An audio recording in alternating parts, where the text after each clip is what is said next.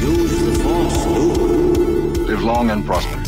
I was going into Toshi Station to pick up some power converters. Lilu Dallas Multipass. Shut up and take my money. By Grabthar's hammer. What a saving. One does not simply walk into Mordor. X never, ever marks the spot. Winter is coming. You're a wizard, Harry. Stay a while and listen. Hey, old Kermit the Frog here. Bow ties are cool. So say we all.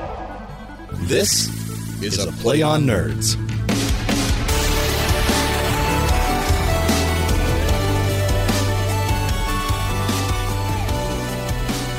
Ladies and gentlemen, welcome back to episode 83 of A Play on Nerds.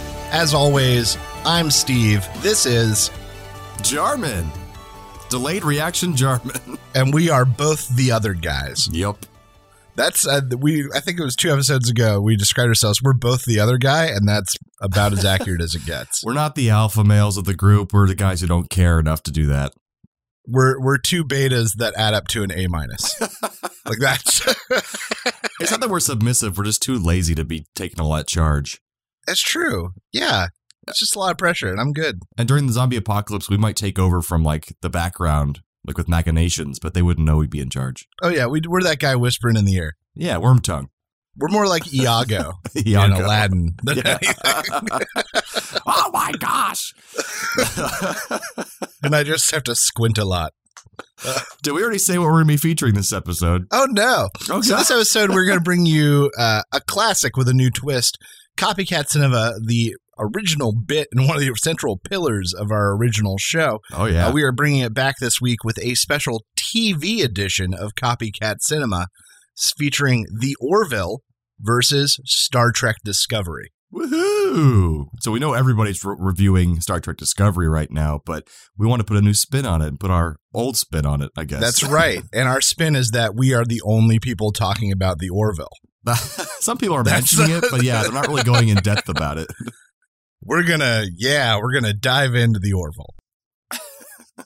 But before we get to that, Jarman, what have you been up to since last we spoke? Well, I think that we recorded the last episode a while back, and I got delayed editing it and posting it because of Hurricane Irma, and I'm in Orlando, so that screwed me over for a while. Just I had to be home, like cleaning up my yard, and also the power was out at my studio, and luckily the power never went out at my home, so I was fine there. Well, that's convenient. Yeah, very convenient. But so sorry that episode being so out of place with time. Like we recorded pretty soon after the Series 7 finale of Game of Thrones, and then it came out like a week and a half later or something. Yeah.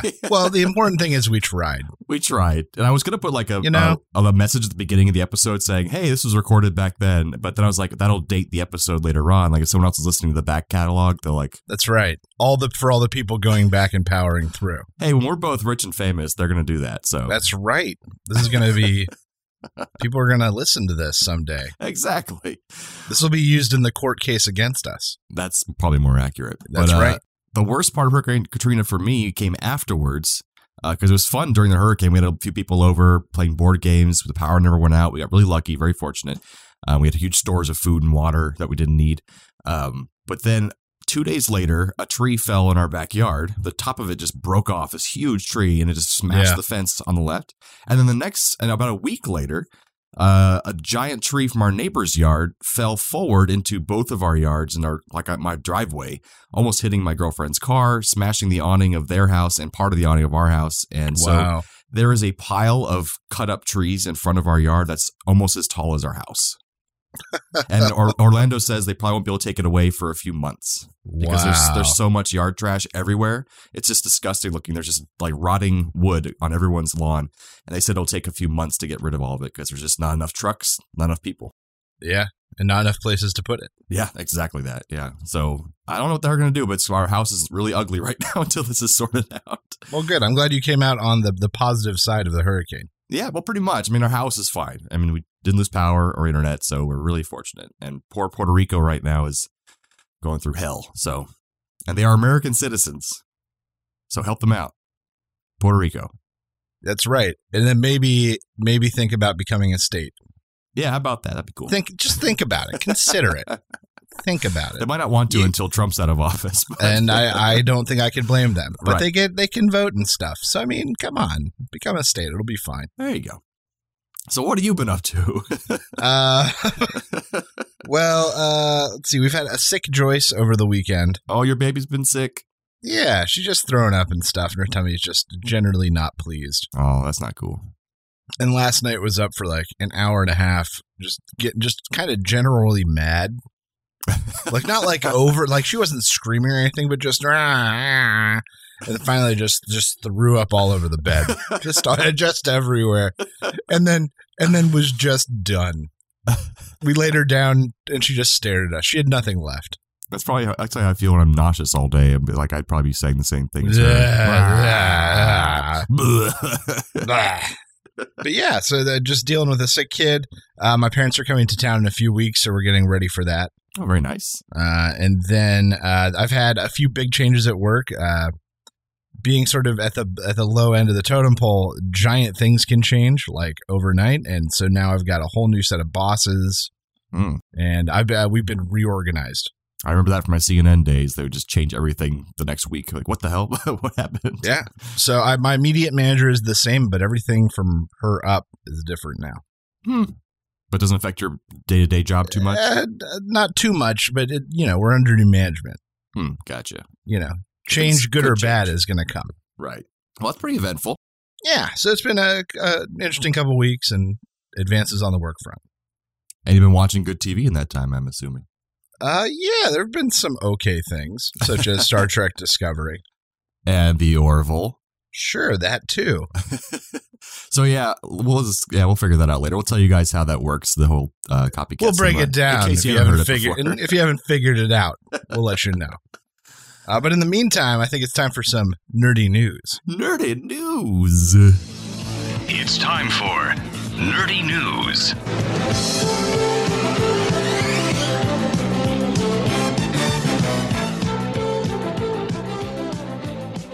You want to go first? Yeah. Go for it. All right. So researchers from both Harvard and MIT have joined together to make these bioresponsive tattoos. I think I heard about those a while ago. I didn't know if they were real or not. And then, so the idea of these different pigments are replaced with these things that become brighter or darker depending on different things, including pH level, so they can tell your level of dehydration. Oh, wow. And then another one that they were successful with was it being able to read your blood sugar. Oh, it'd be great for diabetics. Yeah. Right. So that's sort of the eventual idea once it's perfected is that a diabetic could get a tattoo and have a constant eye on what their blood sugar is. That's great. See, I'd actually get a tattoo then if it had a purpose and an effect, Yeah. That's awesome. Fun fact, in one of the earliest human remains, they found this like Icelandic guy who died in the peat. Uh-huh. Thousands of years ago. Also, they found the oldest tattoos on him, and there were basically like runes on a few of his joints, like on his wrists and on both of his ankles. And X-ray of that revealed that all of the joints that had like the markings on them, the tattoos, also had some sort of joint disease in them. So leading to them believe. Right. It was some sort of rune or external marking meant to relieve pain or relieve the sickness. And what if they really worked? It was real magic. That's right. We should all get runes. Hey, my buddy AJ from college got Nordic runes on his and if that is part, I was waiting for you to fill in the blank there. That could have gone a lot of ways. On his what do you call it? Is it the chode? Is that, that fleshy little area? Is that? No, I always tell this story because he got these tattoos on his rib cage, and it's one of the most painful places you can get a tattoo. Oh my gosh, I can't imagine. Skin there, and it's like a lot of nerve endings there. But and so he's always so over masculine all the time back then. He's gotten a lot better. He's changed quite a bit since then. But he was like, "Oh yeah, that doesn't hurt. Doesn't hurt." I'm like, "Come on, buddy, it hurts. I mean, it's on your rib cage. It's okay to say it hurts." And he's like, "No, doesn't hurt at all. Doesn't hurt at all." He's like sitting there, like see like the one tear falling out of his eye. It's like, "Come on, man, just admit it. It hurts."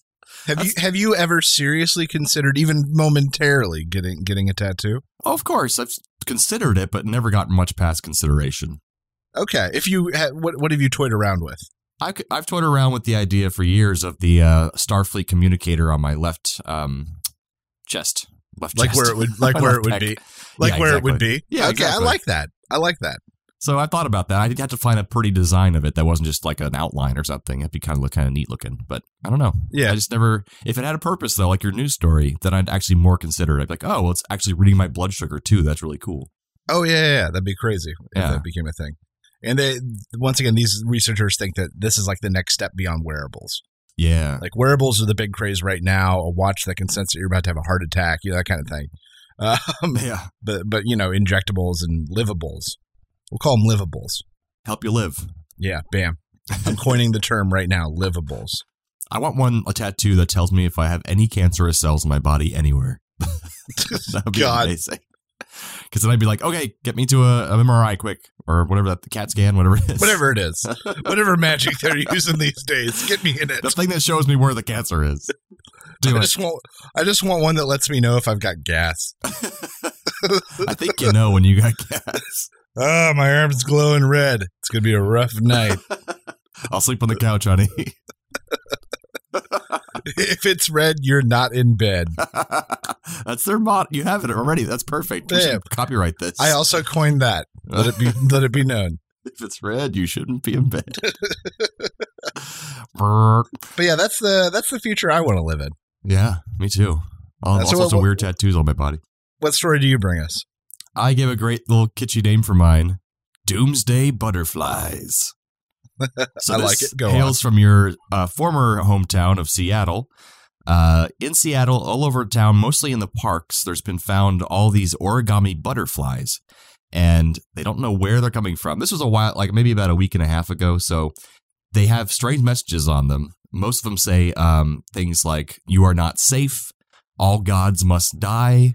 They all point to a website called allgodsmustdie.com, which is in itself very weird. It has Let's take a look. It has prophecies and stuff on it. It says, "Do not be alarmed. We mean you no harm, but we have come to invade your safe space." It has a weird messages about God on it and Psalms, and it's very weird. But someone's put the 10th mark. Yeah, the 10th mark. Whatever the hell that is. They had weird prophecies about the 28th of September on them, too, which came and went and nothing happened. So that's so much for that. But people were pissed off because it was just littering everywhere, these origami butterflies that someone had to meticulously fold. And they have weird imagery on them. And what's some of the things they said? The paper also contains the date 9/28/2017 and images of Seattle Seahawks quarterback Russell Wilson, Kurt Cobain, the Starbucks mermaid, and the Seattle skyline. However, the skyline images are curiously missing the Seattle Space Needle, one of the city's most iconic landmarks and buildings. As if insinuating, I guess they're going to blow up the Space Needle or something, or someone going to. But nothing happened. So that was a little event that happened in Seattle. Wow, that is crazy. This website is insane. Yeah, it's really weird. They think it has just crazy. Some weird like anti-feminist stuff on it and anti-LGBTQ women's rights group. And they have like directed messages based on who you are. It's very weird. So it's like messages to pagans, and you click on it, and it's their message to you if you're a pagan. Ooh, messages to religious leaders, and you click on it, and it's their message to you if you're a religious leader. And be careful if you scroll down his website, because it has a dead fetus picture on. There is. I was shocked to see that, but it is definitely there. So don't. There's also rainbow hands that are dripping blood. It's a lot of weird imagery, but check it out. It's kind of crazy. As long as you don't mind that. All gods must die, or the 10thmark.com. One or the other. It's very weird. We're not endorsing this site. Let's make this clear. Not at all. They're nutbags. Planet Nerds does not endorse anything you're going to see on this site. We're just saying if you're looking for something weird, maybe take a look and don't take it too seriously. But I'll have to update if I hear anything more. If they give an update about how that date passed and went and nothing happened, and see what happens. But yeah, there you go. All right. Well, good luck to all of us. Yes.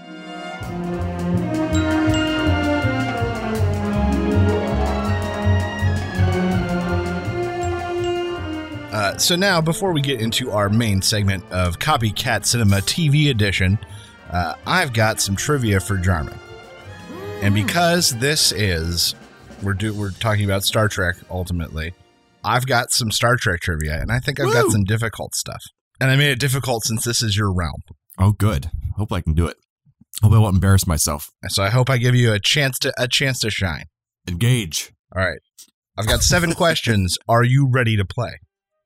I'm ready, number 1. All right. Which Star Trek film was the first to win an Oscar?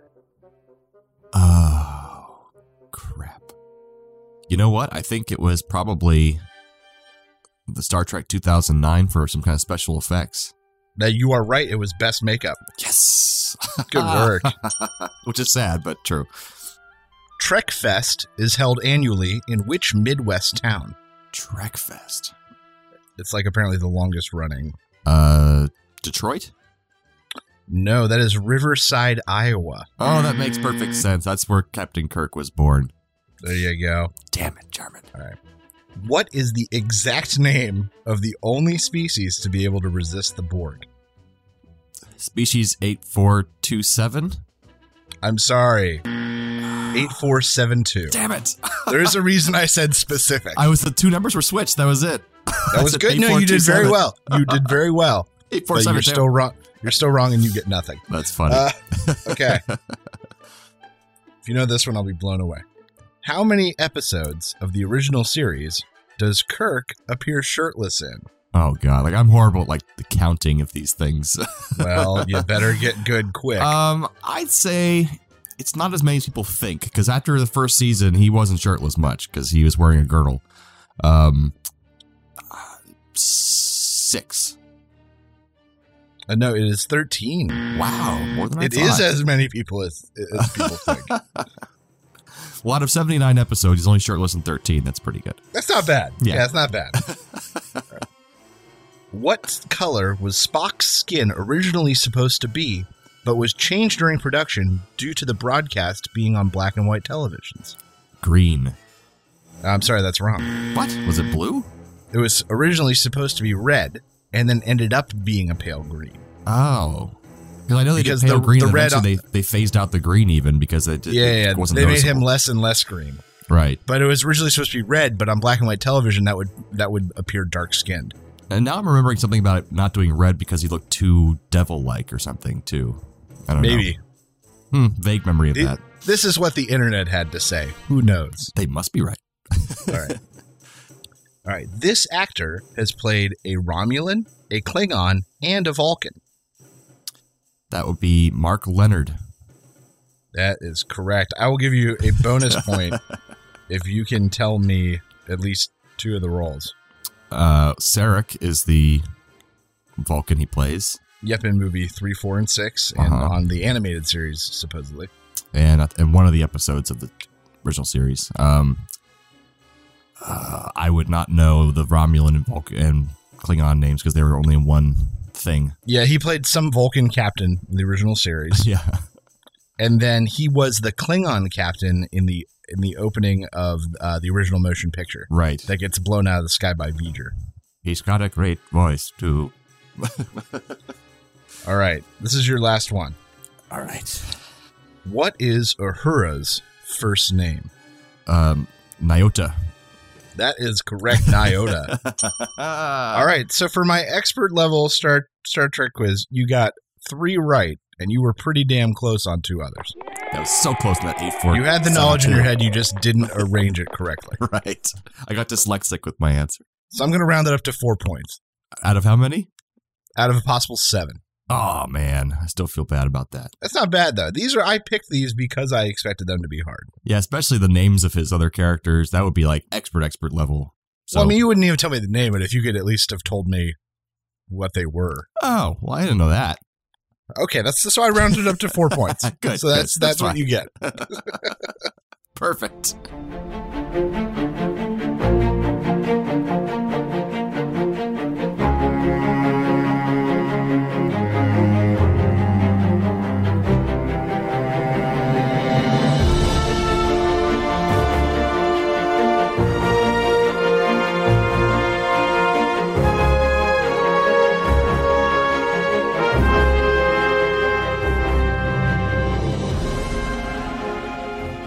So now I think that moves us into our main segment of Copycat Cinema Television Edition. As usual in Copycat Cinema, we each pick a side and argue why that side is better than the other. This week, because I like making German itch, I am going to be arguing on behalf of Star Trek Discovery, and he is going to have to argue why the Orville is the superior show. If you're in debate club, you don't always debate the thing you believe in. No, not always. All right, so we're basically going to defend them, and I don't know, do we talk a little bit about the episodes first before we jump in? let's do a brief kind of breakdown summary. Right, because we usually do for the movies too. Yeah. I'll start with Star Trek Discovery. Sure. Because that's the one I think we want to talk about more. So it starts on Desert Planet.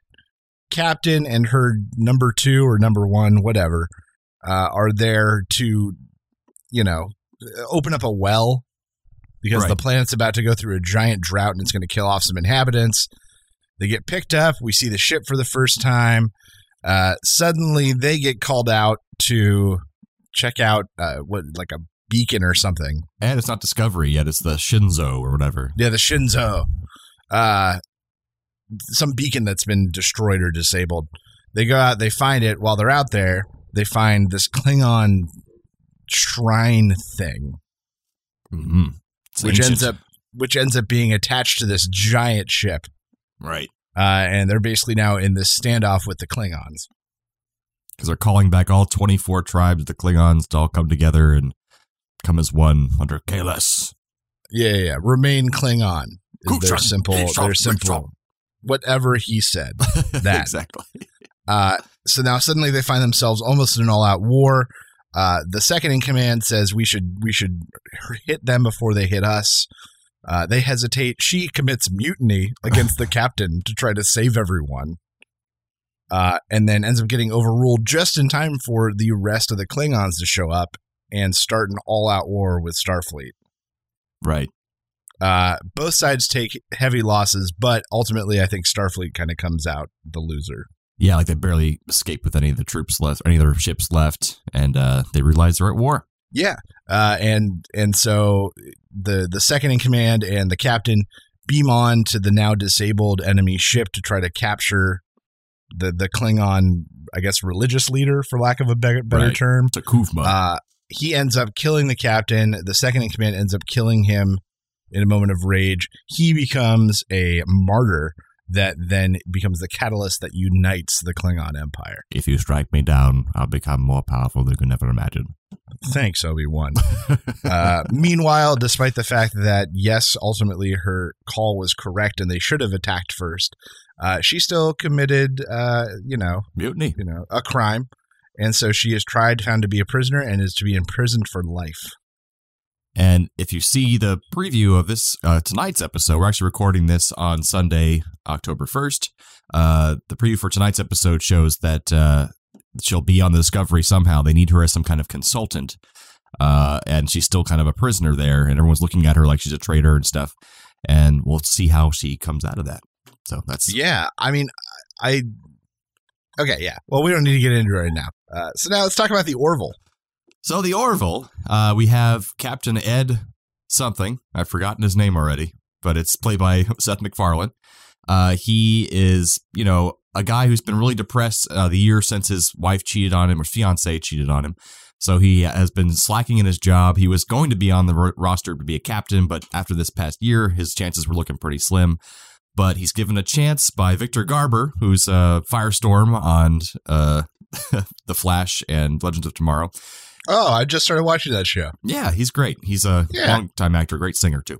But he gives him, as an admiral, and he gives him a position on a ship as a captain, and it's the Orville, which is one of the most boring names you could have for a ship in the world. I don't know why they picked that name for the show. He's... It's after the popcorn guy. Yeah, Redenbacher, the ship. And so then he finds out later that he's assigned his ex-fiancée cheat on him as his first officer. They bump heads a little bit, but they start to respect each other in their positions because they do complement each other pretty well as far as officers go. Maybe some romance is budding there. We have a small female from an alien race who has lower gravity, so she's very strong on regular gravity. She's very scrappy. And we have... a racist robot. A racist robot who thinks he's superior to everyone from his planet.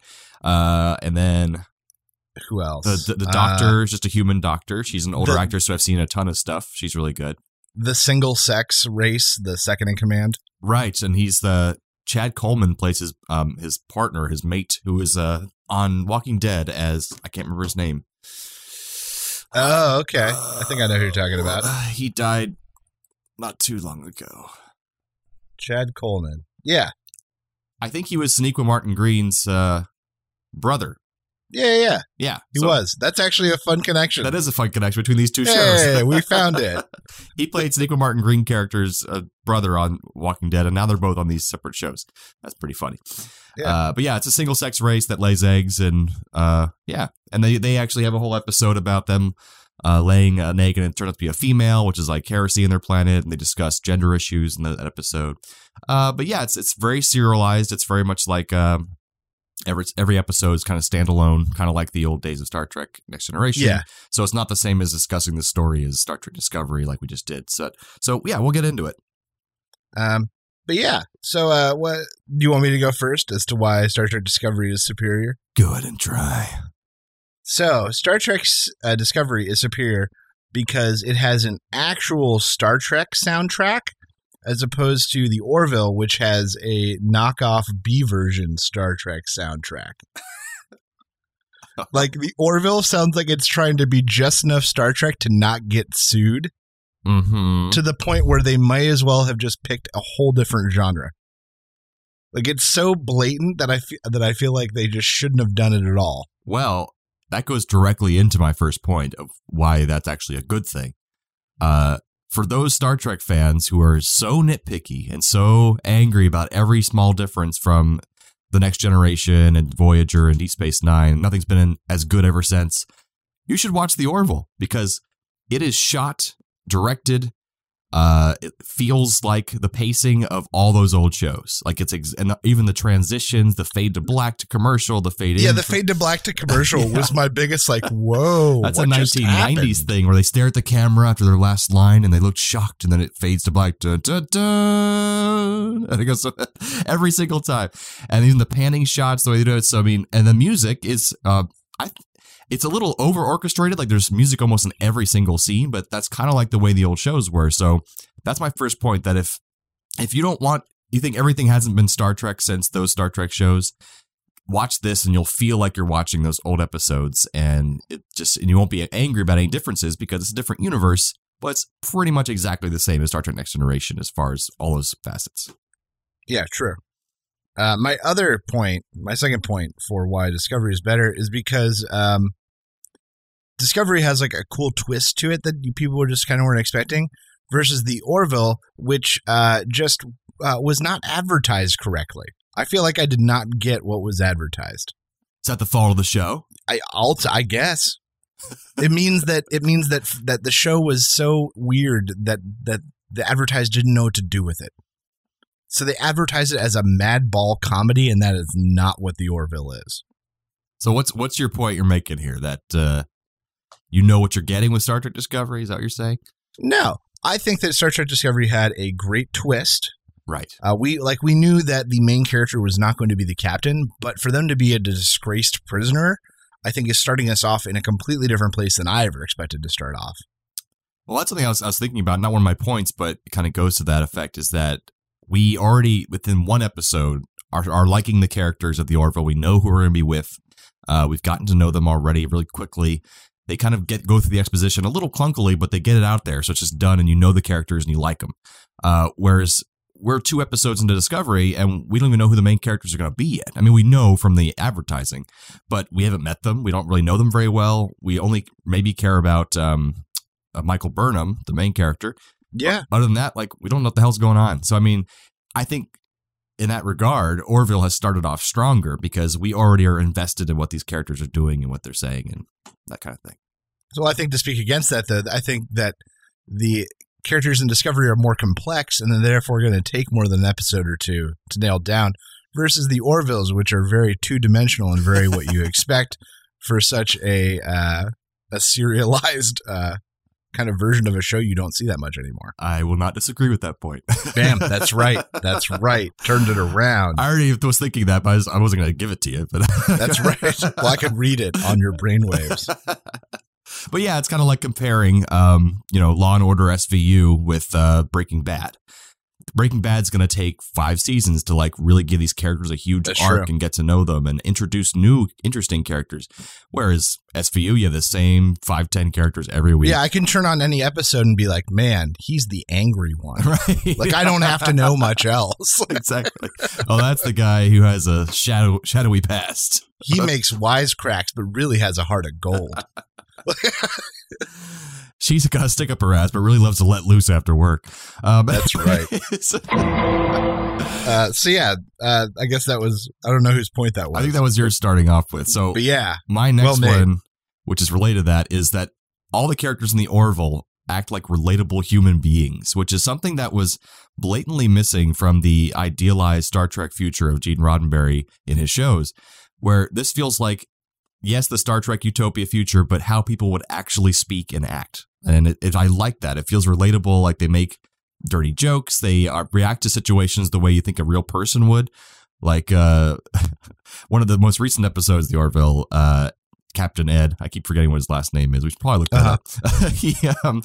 He tries some of the locals' food. They just can't give him some food to eat while they're waiting for something to happen. And he's in the middle of a sentence, puts the food in his mouth, and then he's like stops in his tracks, and it's disgusting. And he's like, they're like, is something wrong? He's like, no. You guys have any napkins?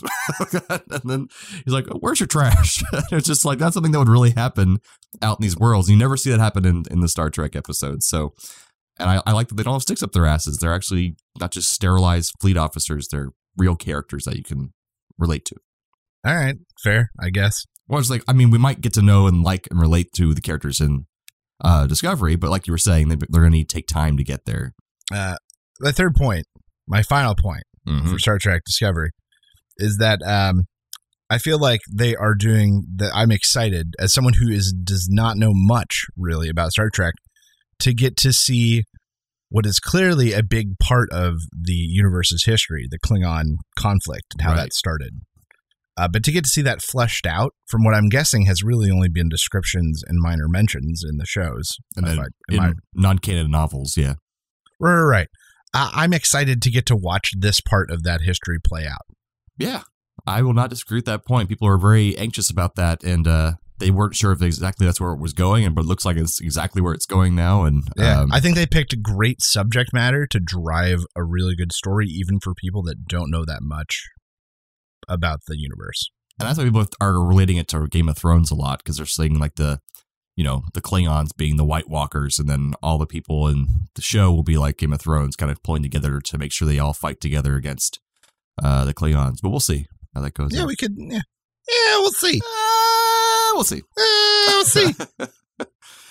Well, I guess I'll mix my last 2 points into one. That okay, let's do it. The effects are fantastic on the Orville, but I'm going to cancel that out entirely because I think both shows have fantastic effects. I think the Orville surprised everyone though, because they're like, it's a Seth MacFarlane silly show. Yeah. But then it came on and they're like, whoa, these effects are really good. I was blown away. Yeah. I was very surprised. Because we were expecting it for Discovery. It's a Star Trek show. It's a tentpole for CBS All Access. It's going to have great effects. But then the Orville was just like, wow, all right. They're actually taking this seriously. But my last point was that they have a laugh out loud funny moments on the Orville, and it's lighthearted, but at the same time still pulls off those meaningful and thought-provoking moments from the old Star Trek series. So I just think it's really enjoyable, very palatable, easy to watch. It's not bad at all. I think it's a good compliment to give. So yeah, that's kind of my final defense of the Orville. Fair enough. Whereas the Discovery, it might take itself too seriously, and it might go down a path people don't like, and it's not going to be palatable for everybody. Maybe too many Klingon scenes, too much subtitles. Whereas everybody can watch the Orville and enjoy it. So really what you're saying is because your expectations for the Orville are extremely low, your expectations are always exceeded. Absolutely. Good. I guess that makes sense. I'll give you that one. All right. So now let's talk about the real winner. I don't think so, man. Actually, as of right now, I'm enjoying the Orville legitimately more than Discovery. Let's bust into it. But here's the thing. I know I'm going to eventually like Discovery a lot more, and it's going to be a lot more profound and better. And I can't wait to meet like the main cast and Jason Isaacs and all this stuff. So I know I'm going to like it better. But right now, I've seen more of the Orville. It's been very fun and to watch, but that's where I'm at now. So here's my problem with the Orville, and I think that what the point I made about them not knowing how to advertise it speaks to it. Absolutely. It has a bit of an identity crisis. Yeah, it like was they advertised marketed it terribly as this madcap kind of over-the-top sitcom comedy, and it's not that. But that being said, there are giant dry patches where there is just no humor interjected. Right. Like, I can't say it's a comedy. But that being said, there are some moments where it gets uncharacteristically funny. True. It's like there's madcap funny moments in a show that's just Star Trek. It's like, it's weird. It's like, yeah. Take Star Trek The Next Generation, that feel, and you're absolutely right. They really copied that feel. And then make every third scene have someone just saying something that like is inappropriate that nobody in that setting would actually ever say. Right. Like, did you watch the most recent episode? No, I only watched the first two. I only had time for those. Oh, like they have to explain to the robot because they call the robot somebody a dick, and the robot's like, why would you call him a dick? And then he goes, what's a dick? And he shows him a picture or something, and they explain it. It's like they took like 5 minutes to explain about what that means to call someone a dick. So yeah, and then the next scene will be a real serious scene about relations between another species or something. So it's a little confused. But I'm not minding that because I kind of like how it breaks up the pace, But it's horrible to market that to a big audience because they're going to be confused. I get what you're saying. Right, that's the thing. They had to pick an angle to go at, and I think that to sell it as a Seth MacFarlane vehicle, they went madcap comedy. Right, they went too far. It just doesn't. It isn't that. Now, mind you, there were some genuinely like very funny moments that made me laugh out loud. The one that I think of the most is when he's meeting his crew for the first time and he gets to one of his helmsmen and the guy's like, so the last captain was okay with us drinking soda at work. I just wanted to see how you were going to feel about that. He's totally making it up, yeah. But just little things like that, just, yeah, got my goat. And then later on, they show him like sneaking his little cup up and sipping on the soda. It's just like a human moment. Like, I like that. It just feels very like, but like there was one moment like that. I mean, maybe it's the only one I can think of on Discovery. When her and Saru, I guess his name was, the first medical officer or science officer, they're both kind of fighting over the console to like tell the captain what's going on. And like they both are fighting over who can do it better. It was a little cute, little funny moment, made me giggle, but like there's not really any funny moments in those 2 episodes so far, I don't think. Yeah, I would agree with that. And I hope they don't go all serious all the time, that there are some funny, lighthearted moments, because there were in Star Trek all the time back in the day. We'll see. I was sort of confused about how they were setting up certain characters because I didn't understand that we would be dealing with an entirely different cast, basically. Right. Starting next episode. Yeah, basically. And so because I was like, there's no setup for like a comic relief character of any sort that there would normally be. Well, and now I'm realizing it's like, oh, we just haven't met that character yet. Right. That's what I'm hoping. That'd be like the case. That character will exist. They just didn't bother to introduce them because everyone's dead. Like Anthony Rapp, who was a guy from Rent back in the day. He's joining the main cast. And I think from what clip I saw, he's gonna be kind of the like angry, sarcastic kind of guy. So we'll have our angry guy in SVU. But yeah, so I just thought that was interesting and kind of made the episode a little bit lopsided. Yeah. I mean, I think we both need to give them time to breathe. Maybe we can revisit this at the end of both their seasons. We can kind of say like, how do they do? And we'll do a recap of this copycat cinema and be like, huh. But yeah, the Orville's still early. Star Trek Discovery has the benefit of an entire genre to follow, the sort of the blueprint of, and Orville is trying to find its way. I hope that it figures out what it is quick, though. And I'd be okay if it stayed the way it is with this kind of like catch you off guard, ridiculous, funny moments. I'm kind of liking that, but I just don't know if the mass audiences are going to be okay with that. And Fox is terrible at putting on good shows. Like when they have great shows, they put them out of order. They market them wrong, like they did with this one. Yes, they did. So they just always screw it up and get them canceled. So, but Seth MacFarlane is like, their golden child because he made them so much money. So that's true. They kind of owe him a little bit. Yeah, that's why I think they owe him a little bit. Well, they paid their debt now by giving him his own Captain Kirk show where he could just go around as the captain. Yeah. But no, I don't have a giant problem with the Orville. I do strongly say that Star Trek Discovery was better, but I didn't dislike either, really. Yeah, that's a pretty good thing to say, I suppose. My one critique for Star Trek Discovery the science officer Saru or whatever the hell his name was. Mm-hmm. I know that I can't remember the name of the guy playing him. He's been in Hollywood for Doug Jones, been forever, and that's great. His character is a little bit too Abe Sapien. That's true. He's too much like his old character. It sounds almost exactly the same too. Almost exactly the same, and the manner, like I'm like, oh, they might as well have literally just made it Abe Sapien. I didn't even think about that. It would have been just as believable because it's Star Trek. He had to be in a water tank on the bridge. Or that water neck thing that he wears. That's right, yeah. Like that, that could be that character. I totally forgot about that, but yeah, you're right. Sounds just like him too. Yeah. So yeah, that's my critique, is that I just feel like Doug Jones is maybe being a little bit too what I'm expecting. Yeah, my critique of Discovery was that I didn't think Sonequa Martin Green was very strong acting-wise, but I think she'll obviously mature more as she goes on and become better. And the acting was pretty shitty in season 1 of Star Trek Next Generation, so I'll give them time to progress. Yeah. But they've got time to make it better. And this is her first show where she's a lead, so it's got to be a lot of pressure and difficult. So give her time, I say. But I'm excited to see where the show goes. Yeah, I never saw that criminal disgraced angle coming. I'm excited to watch them play that angle. Yeah, they didn't show that at all in the previews. We never knew that was coming. Yeah. That's little Vulcan good on you.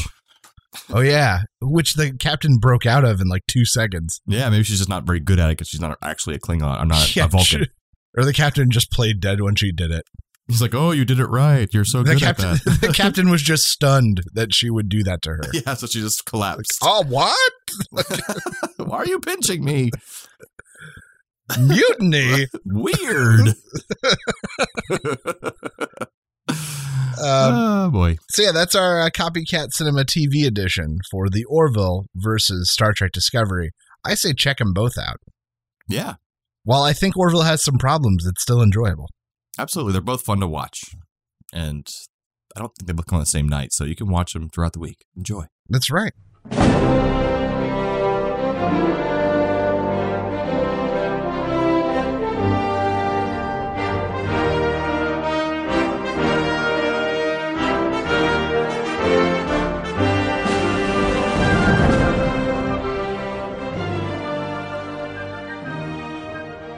So now that moves us into the segment I've been sort of falling back on, and that's Would You Rather?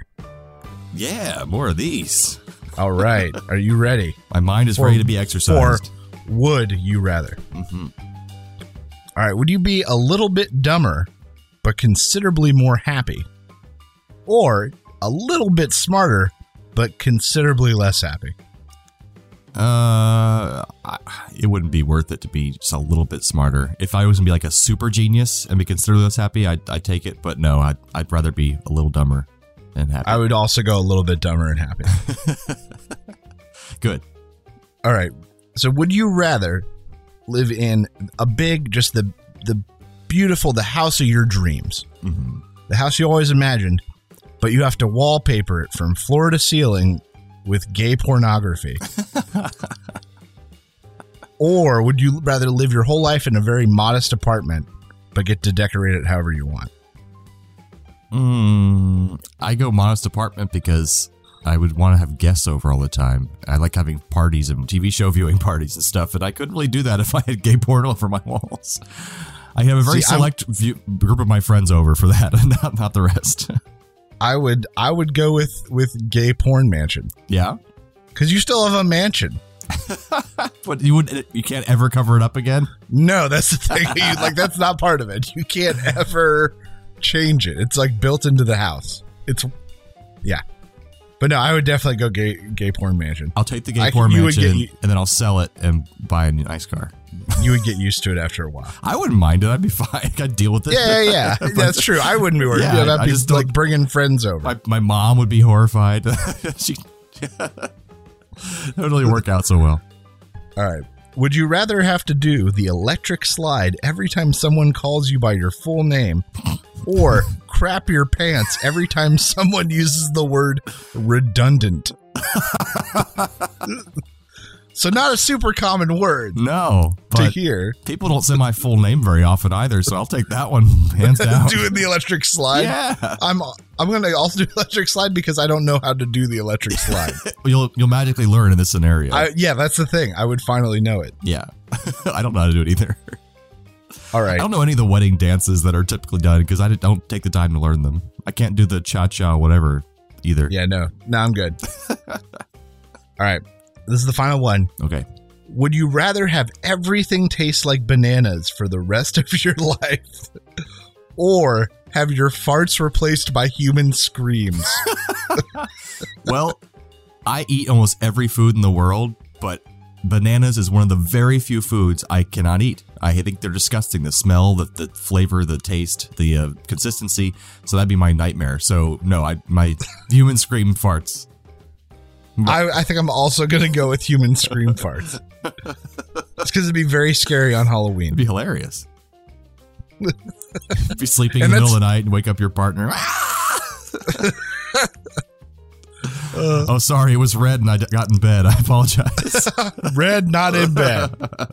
And we brought it all around, folks. That's the entertainment you come for. Absolutely. You stay for our personalities. Okay, good. Yeah. Well, that's Would You Rather. Good job. It was good. It was a good one. That was good. It was. All right, so that takes us on to trailer reviews. Trailer reviews. Oh my God.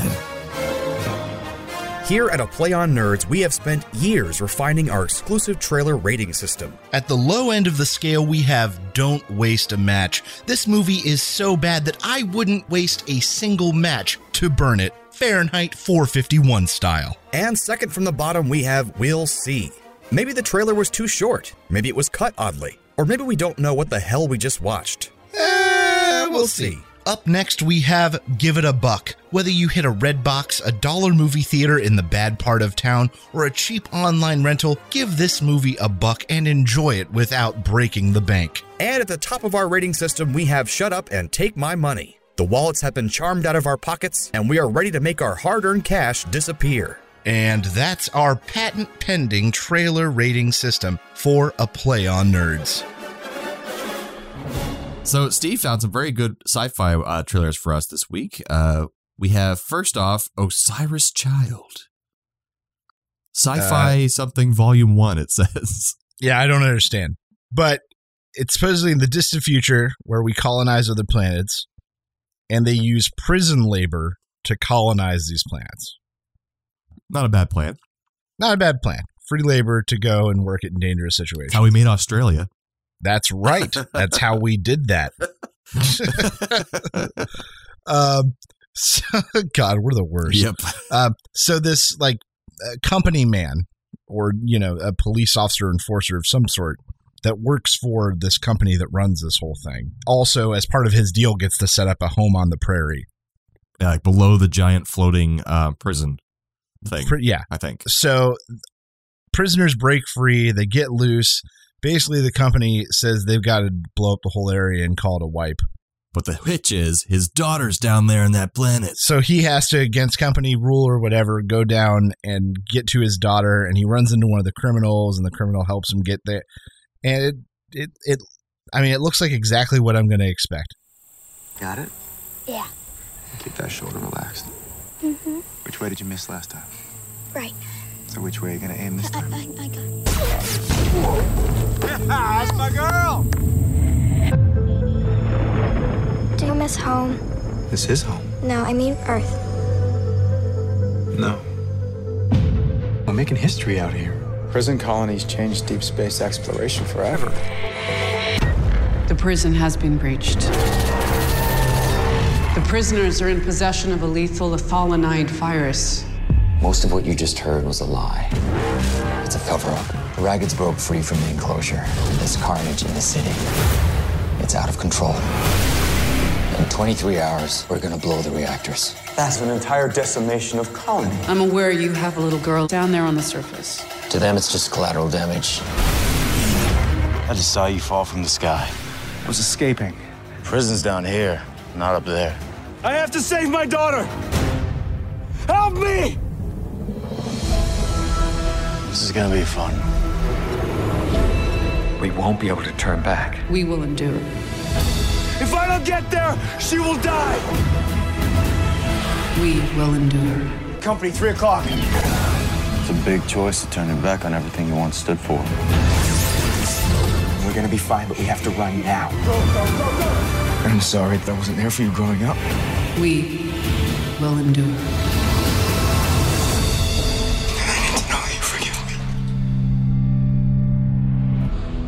Even though I've never seen this story before, that I know exactly what's going to happen. Is that a good thing or a bad thing? I don't know. The quality of the movie, like, I was kind of surprised by the visual effects compared to what I saw in the rest of the film. Yeah, like it's no known actors, but the visual effects look really good. But yeah, maybe there's more to this movie than I'm giving it credit for. Yeah, but the acting didn't look bad. The dialogue wasn't terrible. I thought it looked decent. It would be entertaining. So I was going to say, give it $1. Yeah, I'm going to go with give it $1 also. Be a great dollar rental or something like that. Yeah. Catch it for 99 cents on iTunes. Yeah. That way I like supporting original sci-fi. That takes a chance. It's tough to do. And it's not part of a pre-existing series. It takes no creativity. So it took a lot of work. Give them $1. Yeah. And so the next one for Copycat Cinema is the Annihilation trailer, which is based off a book from what I am to understand. Yes. I don't read, so I don't know.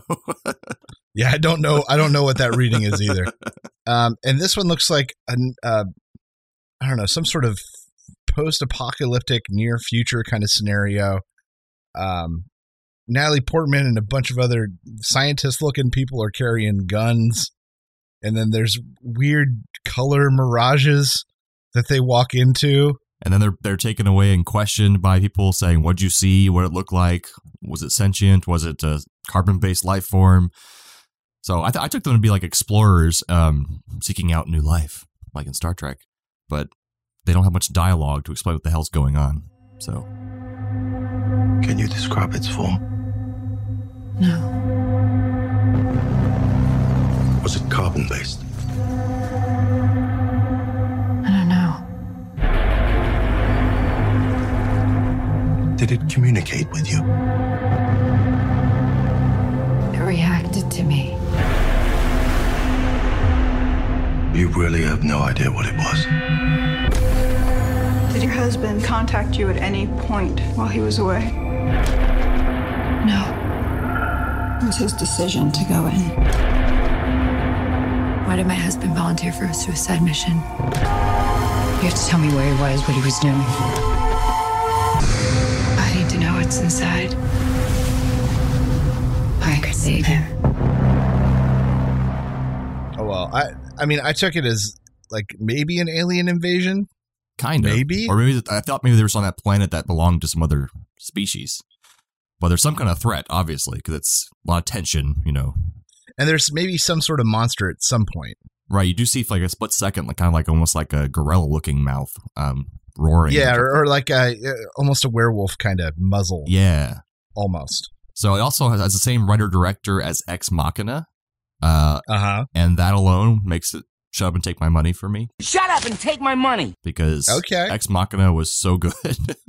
And I'm sad I didn't see it in the theater to support it. But yeah, it was really good. And I have a lot of faith in that writer-director. And Oscar Isaac is also in that, and he's in this. He didn't have a single word. He didn't have a single word in the trailer, but who knows what he's doing. I'm going to go ahead and give this one a we'll see. We'll see. Fair enough. Because honestly, I didn't get enough information from this trailer. Our varying opinions are to speak to this to really know what the heck this movie is. Yeah, I think that's on purpose, so kind of keep it like very mysterious. And it kind of felt Arrival-ish. Almost. As well. They're hiding something. Yeah. Right. Something weird is going on. That's right. It's like Arrival mixed with Mother. Mother! Exclamation point. So I still haven't seen it, but man, all these other podcasts are talking about how divisive that movie is. And it's like, it has a great message. No, it's a terrible message. And it's like, oh, it has these offensive scenes. I walked out of the theater. I'm like, can't be that bad. People are so sensitive, about these movies. Like, who cares? Not us. We'll have to see Mother and check it out and review. Mother! But yeah, all right. Well, good trailer reviews. Yeah, does that take us to some radical recommends? It does take us to some radical recommends. Ooh. Hi, recommend. If you have the means, I highly recommend picking one up. What do you recommend I do? I recommend Pleasant. All right, I have two this week. Oh, cool. So I'll go with my first one, is new to Netflix, a Netflix original, American Vandal. Okay. Got recommended, got just thrown in my face, and finally I said, fine, we'll check it out. It is in the style of Serial and a lot of these other darker kind of docudrama style. Like true crime sort of things that Anna absolutely loves. And somebody did a film version, kind of a comedy about that. And instead of it being somebody who murdered a bunch of people, it's this kid who's getting expelled from school and being brought up on criminal charges for drawing dicks on 27 teachers' cars.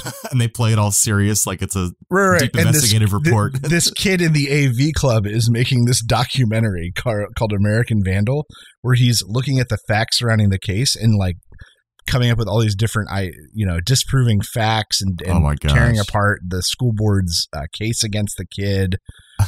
It's got some really good twists and is just exceptionally well done. I had to see that. Like, this is a sort of thing that could have gone really bad, and it was done perfectly. So we just finished it over the course of 3 or 4 nights.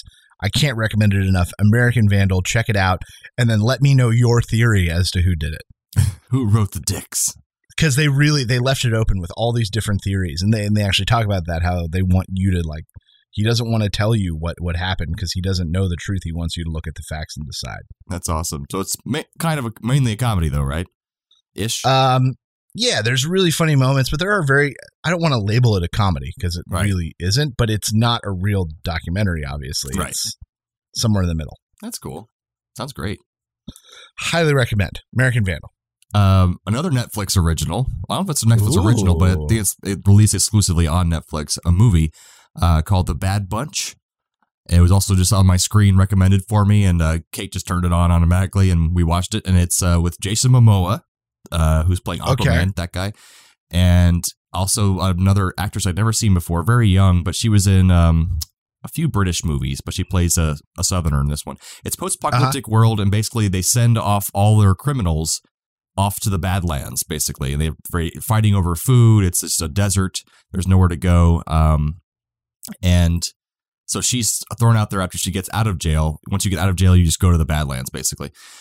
She's looking for food, and she runs into these cannibals. They capture her, take her arm and her leg, and so she's just stuck there, but she somehow manages to escape. She's helped by this creepy old man. I won't give you the whole story, but I'll give you at least this much.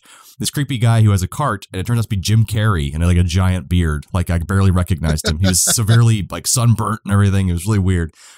And she's taken to this town, and the leader of the town is Keanu Reeves. So Keanu Reeves comes out, and he's like talking to the whole town. He has like a harem of women, and it's just a very weird world it's set up. But the story develops. You meet all these interesting, weird characters. It's not much talking. It's like kind of like Mad Max in that way. There's not a lot of dialogue, but a lot of, I respect that. Yeah, a lot of pretty scenes and vistas, and it's just follow this small story of this girl and how she works out her life, and it's interesting. But yeah, worth a watch. What's it called? The Bad Bunch. I did watch a trailer for that at some point. Yeah, it was good. But did not realize it was on Netflix. We'll have to check it out. It won't change your life, but it's an enjoyable movie. Okay. Fair. I like that assessment. All right. So my last article recommend, and I think recommend is too strong of a word here. Okay. But I recently got to watch 2 big summer blockbuster movies that I didn't go see in theaters. Very cool. And I think that one of them maybe did not get a fair shake. So I watched the most recent Transformers film, Transformers: The Last Night. Oh, dear Lord. So we've talked about Transformers with me a lot, and I defend 2.5 of the Transformers films. Sure, I can see that. And, you know, because I admit what they are, they're popcorn flicks. This last one with Mark Wahlberg was terrible, and then The Last Night is inexcusably bad. Oh, no. There are so many plots going on. One of the main characters is sort of portrayed as like this young woman, 13, 14-year-old, but then there's a lot of shots of her running and just cleavage bolt. Like they're really mixed messages on what the hell you're supposed to be looking at. Oh, God. There's so many characters introduced and then killed moments later to the point where you just don't care anymore. They throw away Transformers and Autobots and Decepticons like tissue paper. They're just in one scene. They present a character and they're gone.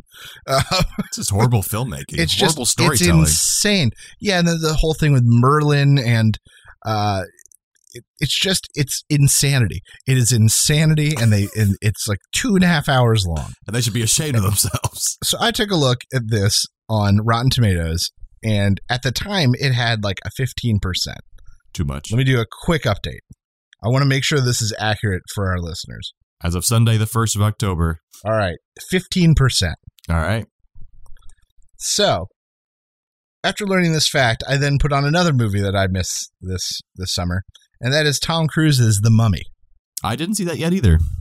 So, my expectations of this film were low, but since I was on Rotten Tomatoes already, I took a look, and The Mummy has 16%. Wow. So, pretty much on the same kind of level as Transformers. So I watched it, and the whole time, despite the fact that it was not very good and the characters were not well drawn, a lot of things didn't make sense, the whole time I had to sit and think to myself, you know what? This is more than 1% better than Transformers the last night. Least. Like, the more I watched, I was like, if this is 1%, like, that's a big percent. Because Transformers last night was incomprehensible. At least The Mummy has a central plot and a main character you follow throughout the whole thing. Somebody took a screenwriting course for that movie, at least. Right. Right. And so, while I am not radically recommending The Mummy, I think that it maybe didn't get a fair shake because it is certainly more than 1% better than the shitstorm that was Transformers the last night. See, my thing is that I'm fine. I've liked all the Transformer movies enough, even the Mark Wahlberg one, as I knew what they were going to be, dumb popcorn flick, like action explosions. I do wish people wouldn't see them so much in theaters so that we can get better quality films out there. But if it's already existing, I'll see it and enjoy it. Not in theaters because I don't want to support it like that. But they're garbage. But it's just getting worse and worse. Like you're saying, they're getting less and less quality as they go along. Like they don't care anymore. Yeah. So I'm not saying check out The Mummy. I'm just saying really don't check out Transformers the last night. Right. Like if you have both hanging off a cliff in a scenario where you can like only save one, save The Mummy. Save The Mummy. Let go Transformers last night and cast it into the sea where it belongs. So you want to waste a match on that one? It's worth burning. I would burn it. Burn it? Yes, burn it. So no one else can watch it. I mean, come on. I know that we got rid of that, but I just would have to. It's my immediate like offensive reaction to it. Thank you for being a friend. Travel down the road and back again. Your heart is true. You're a pal and a confidant. And if you threw a party. Well, after that, we have a couple thanks to give out. One to Sean Vanderloo, who tweeted, "Excellent episode. Enjoyed the heck out of it for our last episode of Game of Thrones season 7 recap." Aw, thanks, Mr. Vanderloo. Yeah, and Daniel Hitch on Facebook responded to that same episode. He said, "Love all the theories. I'm still betting Jaime, having been called the Kingslayer all the show, will kill the Night King." Which is an interesting thought. Yeah, he's the Kingslayer. He might kill the Night King. He says, after Night King turns Cersei into an Ice Queen and turns the baby into an Ice Prince or Princess, Night King and Jaime fight. Night King tries to kill him and turn him, but touches the metal hand, so it fails. He stabs the Night King, which fails to kill him. Night King in turn stabs Jaime, only for Brienne to rescue Jaime at the last second and use the other half of the ice sword they melted down in season 4 to finish the job. It'll be the only deed entered on the Book of Deeds Joffrey mocked Jaime for back in season 4. Wow, I don't remember that ice sword. What is that all about? So ice was the family sword of House Stark. It was that giant one that's shown in the first episode when Ned Stark takes off that deserter's head. Yeah. So it comes with him down to King's Landing. After his death, Tywin takes it and has somebody rework the Valyrian steel into 2 blades. One becomes Oathkeeper, which Jaime is given to Jaime and then sent with Lady Brienne. And the other one becomes Widow's Wail, which is given to Joffrey as a gift for his name day or his wedding. Right. His wedding. and then ends up becoming Jaime's sword.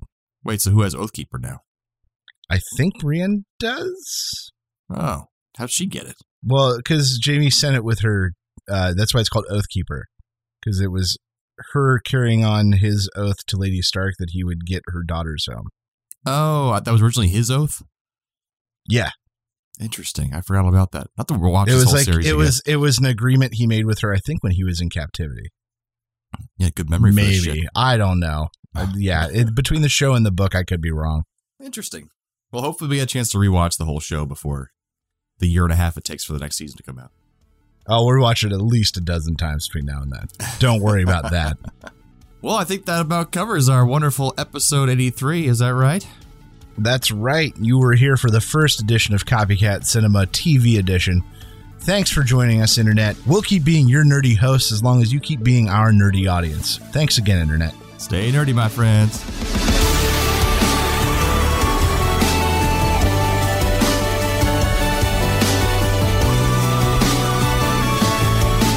Thanks for listening to A Play on Nerds. Find all of this content and even more nerdy news, reviews, and fun at www.aplayonnerds.com. Be sure to like us on Facebook and follow us on Twitter so you know the exact second we release new podcasts, articles, and other nerdy content. We know you're impatient. Subscribe to us on iTunes, Podbean, Buzzsprout, Podomatic, and whatever the hell else you use. Also, please leave us a rating and review on your chosen podcast platform so we can be discovered by even more nerds like yourself. However you do it, check us out. And how.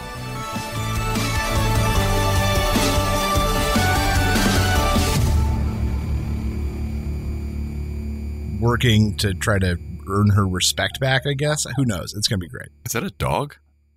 No. So that's another fun thing. Our apartment's had some fun work being done on it. I forgot to mention this in the weekly Okay. update. We had all the windows replaced. Oh.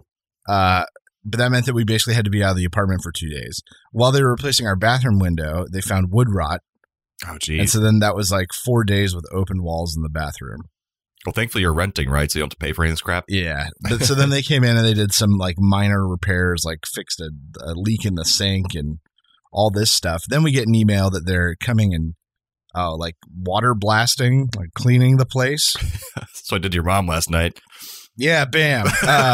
And then we get another email saying that all of this coincidentally lines up with a random inspection being done by the city of San Jose. Oh, good. On Wednesday. They now have painters outside that they neglected to tell us about. Apparently everyone else knew, but we didn't receive the email, so we left our car in the parking lot and got yelled at. So they're now out, like literally outside my window. Oh, that's right what that was. On our second floor, like scraping paint and doing stuff. Gotcha. So it wasn't a dog. There'll be a little bit of that noise. It's been a fun couple weeks.